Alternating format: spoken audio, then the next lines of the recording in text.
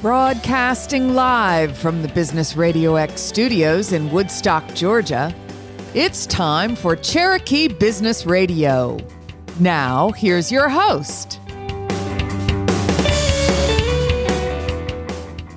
Welcome to this very special edition of Cherokee Business Radio. It is our House to Home series, and today's episode is brought to you in part by Woodstock Neighbors Magazine, bringing neighbors and business together.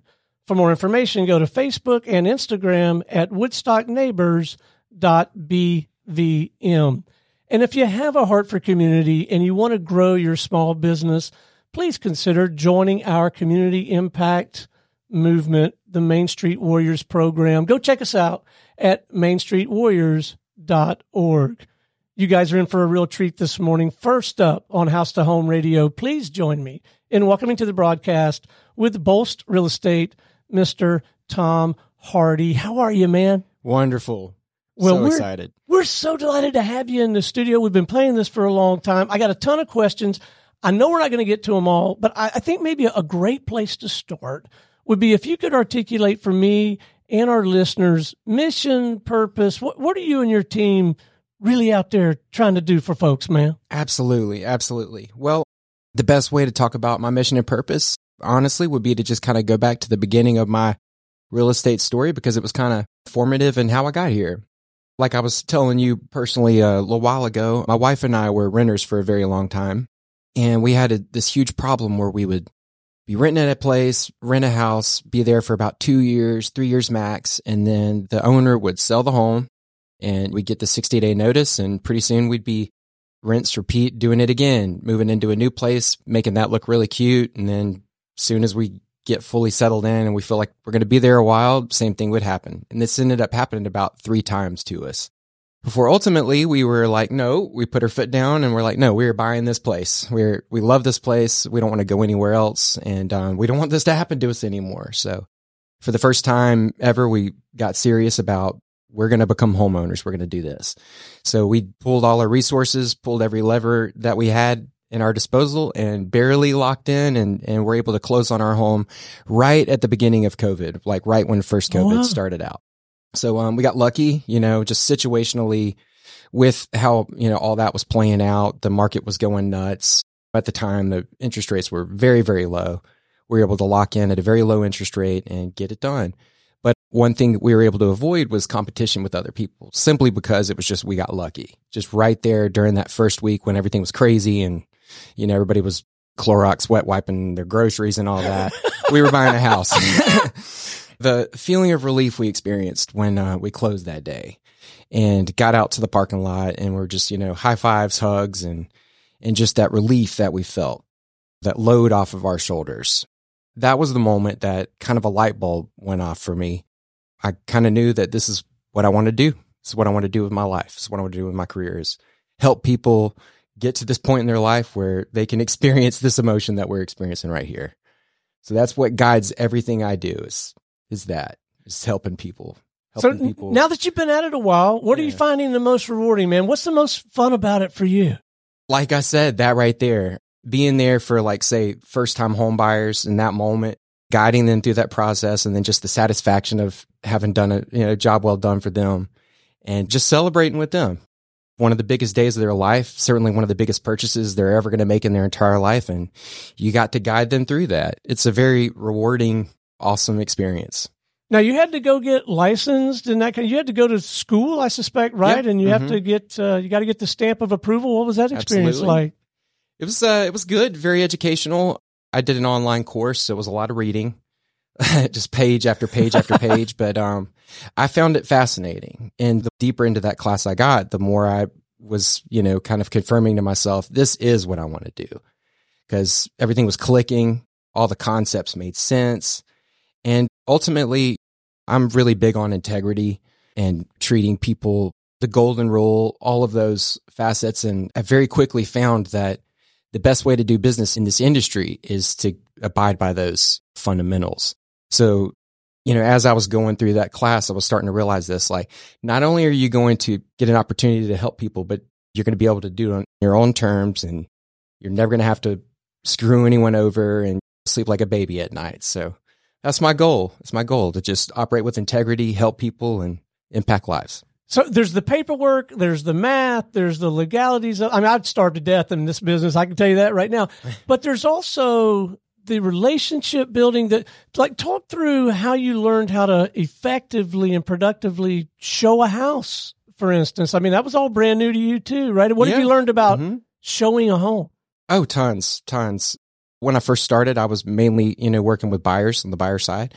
So that was one of the first kind of crash courses I received out in the field, was showing homes and kind of how to do that right and pitfalls to avoid and things you want to focus on. But yeah, showing homes is actually a lot of fun. I really enjoy a good day where I'm just out in the field showing house after house and, all right, where are we going to next? Get a big day lined up, 7 places to go check out.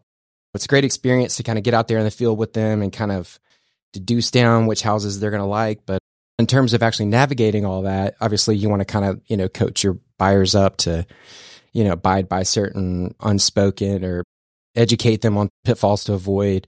You don't want to talk too much about the house when you're in the house. You never know if someone's got like a, security cam or a Nest cam. Oh, I hadn't thought about that. Like, oh, look, honey, so they're showing our home. Let's listen in.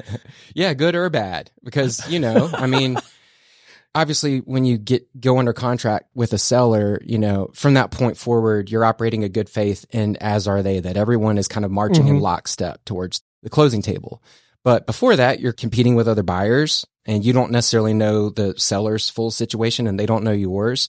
So talking too much can kind of tip your hand in terms of maybe could possibly weaken your bid, or maybe they overhear a conversation and they just simply go, I don't like those people.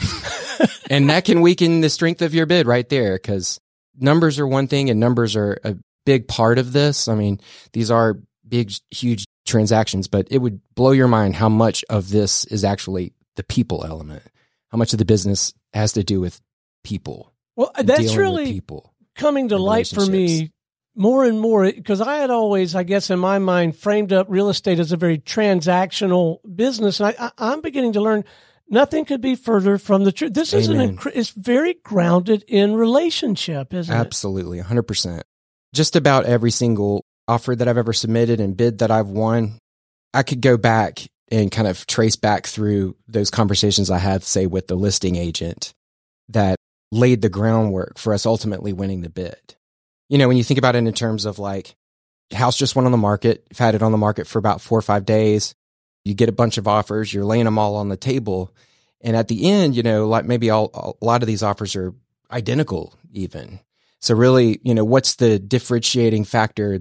Let's say if you got 3 offers and they're basically all identical, which offer are you going to pick? Well, you're probably going to pick the offer of the team that you liked the most, because it's not just about liking them. It's about working with them together and collaborating with them to get to the closing table. So establishing good rapport with people is an extremely important element of it all. Well, that's another unique aspect of your business, I guess. It's not like other realtors. They're certainly not the enemy, but in a lot of respects, they're not like people might envision a competitor in other arenas. You guys have to work together a lot. You may be working on another deal next week, and you may be on the other side of a deal. So the realtor community is a pretty collaborative group of folks, isn't it? It's a small world, too.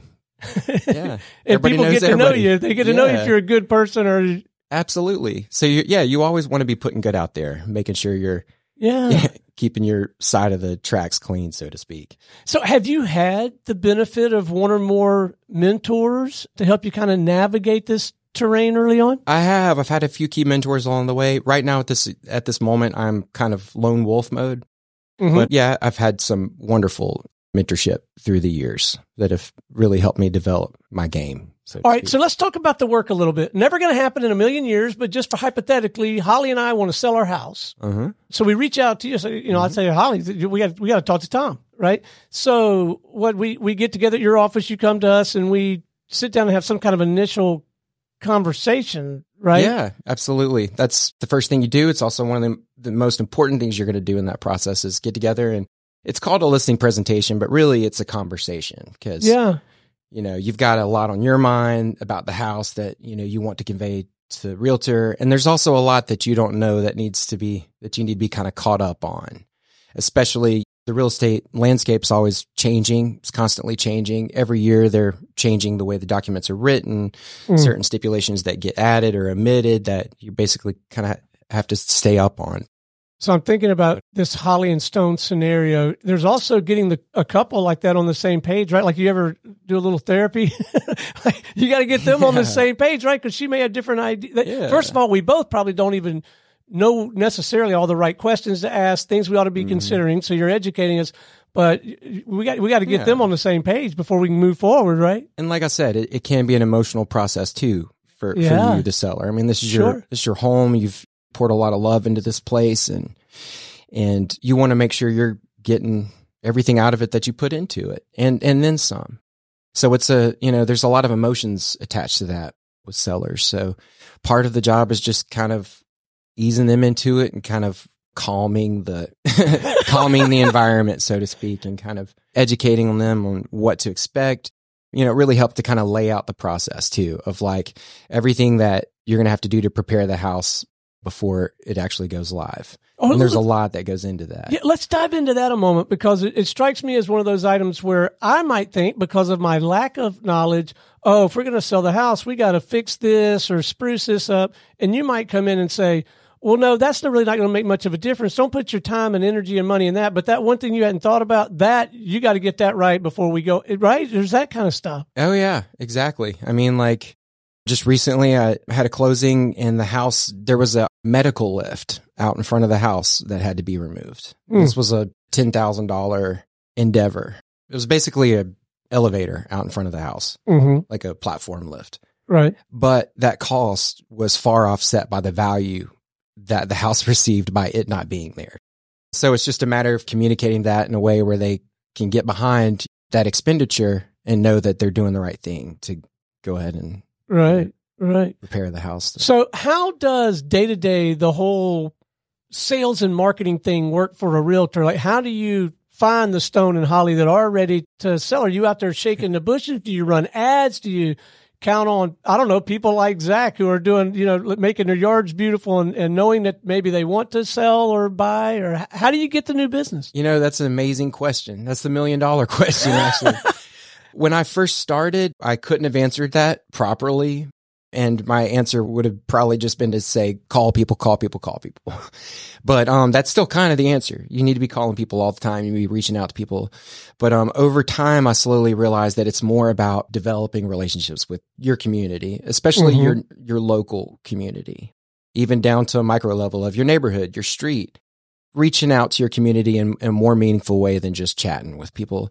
Like, for example, recently, I've started trying to get creative with how am I going to organically insert myself into my community in a more organic way, in a way that kind of fits with what I'm doing. So I just went and joined a softball team. So that's kind of, that's an interesting marketing just kind strategy. Of get creative. Zach, you're tall. Maybe you should join a basketball team. Yeah, there we go. We can all play sports together. It kind of worked. I mean, within like 2.5 weeks of being on this team, I had, these are clients that I'll be working with in the spring, but at the time they were strongly considering just moving right then and there, selling their house and buying another house. So I almost had business just within 2 minutes of joining this softball team. So yeah, they call it farming. It sounds like a dirty word, but farming could be anything. Is how do you cultivate your leads and doing it in a bigger way than just say doing a mailer or sending out a bunch of emails or whatever. This is more like an outreach where you're actually getting to know people, and not in a way where you're pushing your services on to them, but more just getting to know them, just becoming friends with people. And then naturally, organically, as time goes on, you are able to talk about what you do. And in that way, you're able to, in the most organic way possible, garner business. And then other people in what I'll call the real estate ecosystem, probably, right? All of your home services, your appraisers, your mortgage people, your folks that work on the landscape, all of those are good relationships to have. It goes back to what we said. It's much more of a relationship business when you get down to it than it is purely transactional, isn't it? Yeah. And past that, as a realtor, you're always trying to provide value to people. So one of the best ways to do that is to have a ton of lawyers in your phone book, ton of lenders, ton of landscapers, anyone you can think of that maybe you could refer to someone if they're, in a situation where they need a plumber. Well, hey, I got your guy. Don't go to Google. I got your guy. Well, that's incredibly powerful, impactful, I think, to be the guy that knows the guy. in your community, in your world. That's got to be very powerful. I'm going to switch gears on you a minute. I don't know when you'd have time with all the being on the buyer side, the listing side, the doing the marketing, the playing the softball, but I'll ask anyway, what passions, if any, outside the scope of this work, do you try to pursue?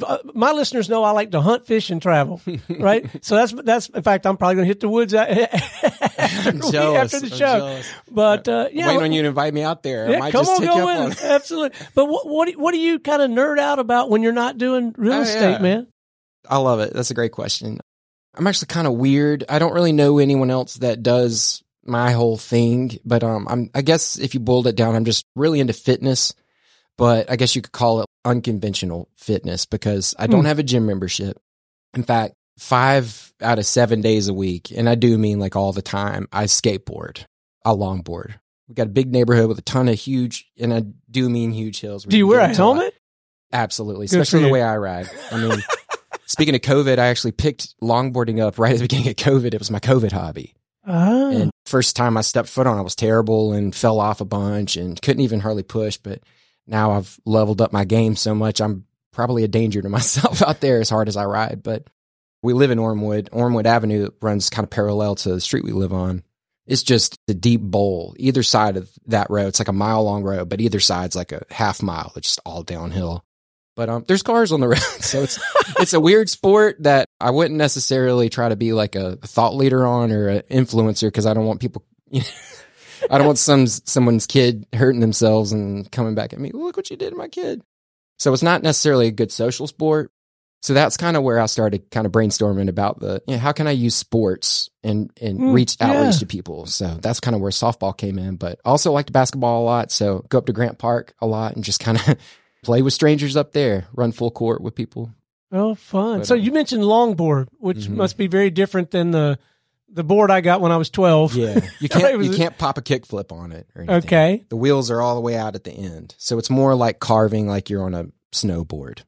It's like you're snowboarding on land, on concrete. It's such a fun question because you learn stuff about people you would never imagine in a million years. That is fun. All right, before we wrap, I'd love it if we could leave buyers and sellers both, maybe with a handful of pro tips, just some things to be thinking about, some questions to ask, maybe something they should be reading, doing, not doing. And look, number one tip, gang, if you're on either side of this equation and you want some input and just want to have a conversation, reach out to Tom, have a conversation. Absolutely. But let's leave them with a couple of actionable things just to get their wheels turning. Pro tips. Well, I can say I could offer some encouragement to start. 2023, going into the year, it was kind of scary, seeing all the news articles and kind of the predictions. And, my YouTube feed was just filling up full of all this doomsday, right. The industry is going to collapse, market's going to crash. And that ended up not happening at all. In fact, the market is actually stronger right now, believe it or not, after this crazy year. So just want to offer some encouragement that 2024 looks to be a great year for the market and a bounce back year and should hold a lot of opportunities for people. So if you've got that itch and you're thinking about if you're thinking about taking that next step, certainly reach out to me. We can have a dialogue about it. All right. So what's the best way to do that? Email, LinkedIn, phone number, website, whatever is best for you. Absolutely. You can reach me. Phone number is 404-973-7509. And you can call or shoot me a text. Probably the best way to get a hold of me. But you can also send me an email at tomhardy@bolst.homes. That's Tom, T-O-M, Hardy, H-A-R-D-Y, at BOLST.HOMES. Nicely done. By the way, gang, you can't see this because we're on radio. He was looking at his business card because he never emails himself or calls himself, so he wanted to make sure he got it right. Hey, I got all kinds of notes over here that I didn't even get to. Hey, stay with us, man, while we visit with our next guest, yeah? Absolutely. Fantastic. All right, gang, y'all ready for the headliner? Please join me in welcoming to the show with Hanna Outdoor Designs, the man himself, Zach Hanna. How are you, man? Good. Appreciate you having me on. Thank you very much. Glad to do it. We met at Young Professionals of Woodstock. Is that where we met? Yeah, that's correct. I don't know why they let me in that crowd. I'm a little long in the tooth to be part of an organization that starts with Young, but it's a great organization. I love the Circle of Friends coffee shop, and I like hanging out with that gang. But you and I visited very briefly, and I knew right then and there I had to get you on this show and learn more about your work. Talk to us about your work, man. What's the mission and purpose? Yeah, so my mission, I want to inform the proper industry standards. There's some codes and some guidelines that you can follow, in the industry, and a lot of people don't follow them. A lot of people, unfortunately, my industry, that. Yeah, there's not really any licenses in the landscaping industry, so it allows a lot of people to be called landscapers. So, just trying to teach people the right way and the proper standards, because, it might look pretty when they get done, but 2, 3, 5 years down the road, they have a lot of issues and wish they would have, hired somebody to do it the first time. I'll bet. So recently, I've become more and more enamored, I guess, or at least appreciative of what lighting can do to a home in the evening. I guess it's because of all the Christmas lights and that kind of stuff. But year round, that's one of those things that can add a lot of curb appeal and just really make your home look great. But again, you want to do it right. Speak to that a little bit. Outdoor lighting can, add a lot of things to your home. It can add security, it can add, more ambiance, and it can, make the space feel larger and really create a awesome space, either the front of the house, the back of the house. You can do spotlights, cap lights, you can do path lights. There's multiple different ways you can do outdoor lights to really spruce up your home and make it pop. There's a lot of Bluetooth connections where you can control the app right on your phone. There's color changing lights now. You can change them from red to green to white to all sorts of colors. And it's pretty cool how the technology has changed over the years. There's probably some ways to do it wrong too, right? Like running that 100-foot extension cord. And baby, I put up some lights. Yeah, a lot of people too, like the wires, the splicing of the wires, it's the big thing. They don't put the proper wire nuts or the connections, and then things, fade out, and you have issues with corrosion and everything like that. So, the proper techniques and slicing, the wires and making sure they got the grease fittings and they're waterproof. So huge on that. Well, and there's the design side of things, right, as well. I can appreciate when I see something that just looks marvelous, and I can go home and try to recreate it, but that's just not my skill set. I don't know. I've never even tried it, but I'm sure it's not. Is that how a lot of your relationships, is that the early part of your work, sitting down with folks and kind of mapping it out and sharing some options that maybe they haven't even thought of? Yeah, it's a little bit of both. We do 2D and 3D designs for customers, and then we can also do for lights. We can take a picture of the front of the house, the back of the house, existing retaining wall, or a new retaining wall we're building, and before we get finished, we can take a picture, and we show the customer a little rendering of what it's going to look like at night. It's pretty awesome technology, what you can use. I'll bet. So retaining wall, that strikes me as one of those things, if you screw that up and don't do that right, I suspect you could screw up everything from your driveway or some area of your property to impacting a neighbor's property and being in trouble with them and the county or the city. Or you've probably run into either actual challenges or challenges that you helped avert by doing it right, huh? Yeah, proper way to build a retaining wall. Just we can start from there. There's a couple different processes and steps with the retaining wall. The first thing is the permit. Do you need a permit to build the wall? Every city and county in Atlanta is different. Woodstock here, Cherokee County, anything 4 feet and below, you won't need a permit. But some counties like Hickory Flat or Holly Springs, I believe, it's I think 2.5 feet, you need to pull a permit. Down in the city of Atlanta, same thing around there. Fulton, Forsyth County, those are all different. Some are, 6 feet and below. So you just got to really do your homework and double check to see if you need a permit and a survey to build a wall. If you don't, you can get going. But, a lot of people say, oh, yeah, I can build you a wall. And then, you look at them and I get a call and can we repair this? And no, unfortunately, it's not repairable. It's got a little sag and dip and there's corners missing and there's gravel coming out of it or no gravel. So, to do the retaining wall right, you really got to get the footer. So there's a main process of digging down the ground. So you dig down the ground, find solid ground. And then from there, you bring in what's called 57 stone. And then 57 stone is the base gravel that you use for the bottom. And then that is about 2 foot wide by 10 to 12 inches deep. And then that gets compacted. And then from there, you build your blocks. I like to call them Legos for customers. You take the Lego and you build one Lego completely in the ground. You take one of the modular blocks and you put them completely under the ground, and that's your footer base. And then from there, you keep building up and up and up. Now, the process after that, they are, depending on the block, but typically they have holes in the block. And then from there, you fill that with 57 stone. And then you keep going. They have a lip typically behind them. And that lip is what interlocks them. Some have pins, there's all sorts of different types, but typically it's just like a little lip. And you put that lip on the back and you just keep stacking. And that gets filled with 57 stone and then behind it. So you have a drainage system, either a corrugated or solid pipe behind the retaining wall. And then from there, you'll have what's called a weep hole. So about every 30 to 50 feet, you'll have a weep hole in the retaining wall. That allows water that gets behind the wall to penetrate on the outside of the wall. So you have the pipe behind the wall. That's usually on your second course of, your Legos, your modular block. And then if the wall is over 3 foot tall, you have a system called GeoGrid. That's a synthetic fiber that holds the ground and gravel in place, and that gets rolled back into the hillside. So if the wall is 3 feet, you don't have to do it, but anything above 3 feet, so you still got a 4 foot wall, you're going to dig back about 4 feet back into the earth and roll that GeoGrid back 4 feet. So the first foot back is going to be completely filled with gravel. So your little trench behind your retaining wall is all going to be gravel. And then from there, it's going to be compacted, clean fill dirt. You're going to take a machine and compact that, and then that's going to get on top of your GeoGrid. And then once you're done, you have a nice little cap that's glued on, and you're rocking and rolling. But a lot of people don't do it right, and I get called every day to come take a look at a wall, see if it's repairable. Tom, do you get the idea that he's done this before? We got a wall for you.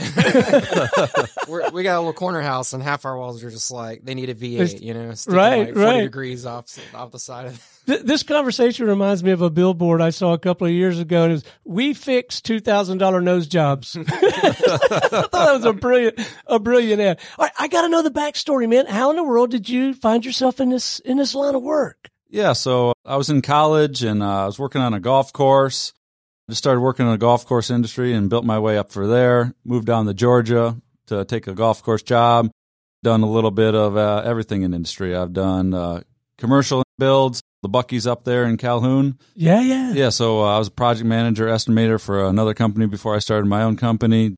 I've done commercial irrigation, done residential design build, and I also have experience in residential and commercial maintenance. So chemicals to pine straw to pruning to, seasonal color, a little bit of everything. And then, decided it was just time to, make my own destiny and let's start my own big gig. And here I am. So were there some surprises early on when you went out on your own? Did some things like, man, I never anticipated that, or? Oh yeah, of course. You'd like, oh, well, I thought I could do this right. Or, the business side of things like the taxes and the business license and everything like that. So, it's been a learning curve, but it all falls back on me. If I don't do something right, it falls back to me and my business partner. So it's a good learning curve. So talk to me about grass, man. Of all the things I don't know, and it's a pretty big list, I don't know the first thing about grass, but I have admired different kinds of grass on different lawns. Do you get into that at all? Oh, yeah. So there's three main types of grass in Georgia. Bermuda, your main grass. 85% of the lawns in Georgia here have Bermuda. Great grass, great for sun, doesn't love shade. So if you have some shady issues, Bermuda does not love the shade at all. It'll get choked out and it'll start dying away and dying away and dying away. Great grass, you can make it look good, fertilize it, put some chemicals on it in the springtime for pre-emergent and in the fall. And, other than that, it's a pretty hardy grass. You might have to water it, if you got a newly established lawn. But other than that, people's homes, you don't really have to water Bermuda too much unless we get a really, really crazy drought. The next one is Zorja. There's a laundry list of different Zorjas in Georgia, but I would say my favorite is Zien Zorja. It looks like a nice golf course grass. You can cut that down. People like to reel mow that too, and you can get some nice stripes in it. That's my my favorite thing. How do you do that? I've seen that like on the baseball diamonds. How do you do that? So it's just a directional pattern. So if you see the white line, that means you're following the mower downwards. Now the green line means they're coming backwards. So it's just a directional pattern in the grass. So it's just go down, turn around, and go back and forth. So that's how they just do it, back and forth. It looks so cool. They do the crisscross, checkers. I mean, you can cut any type of pattern you really want in that. But it's awesome what you can do. Zien Zorja, it needs 4 to 6 hours of sunlight to really thrive. So that one's a lot more shade tolerant grass in Georgia. Mm-hmm. It's my favorite. If you can afford it, it's awesome. Everybody's got budgets, so we can do we can. And then the other one would be fescue. Nice thick grass, but it's more temperamental. great for shade, but you got to aerify it. You got to overseed it in the fall, and it needs a lot of fungicide treatments because you're watering it a lot in the summer because hot heat in Georgia, it doesn't love the heat, but it's great for shade. So those are your three main grasses down here in Georgia. So the answer to my question is yes, he does know a thing or two about grass as well. Fantastic. I'll ask you the same question I asked Tom. How do you get the new business, man? I guess you're obviously out networking a little bit and building those relationships. Do you advertise? How do you get the new business? Yeah, a lot of mine is networking. Love to go in networking events, meeting new people, and building those relationships. Those are key. Your different business partners that'll throw your name out there, and people are looking for different services. And another thing as well, referrals. Building that Google rapport up and reviews, and people refer you and pass on to your neighbor and their friends and everything like that. So, referrals are huge. And then, this year I'm going to, start the marketing campaign. I do a lot of my own social media and everything like that. And just, hiring a firm to, take that responsibility off of us, because it's a lot to deal with when you're running a business. If I can deal with one less thing, that'd be awesome. That. Sounds to me like if you chose to, you could do a whole educational series and just let people know some of the stuff that you've been sharing with us today. And I don't know, I'm from the training and consulting world, so I know it's very different. But even though you share that kind of information with them, most of us are going to be like, I'm glad I know that. And now I know just enough to know I need to call Zach.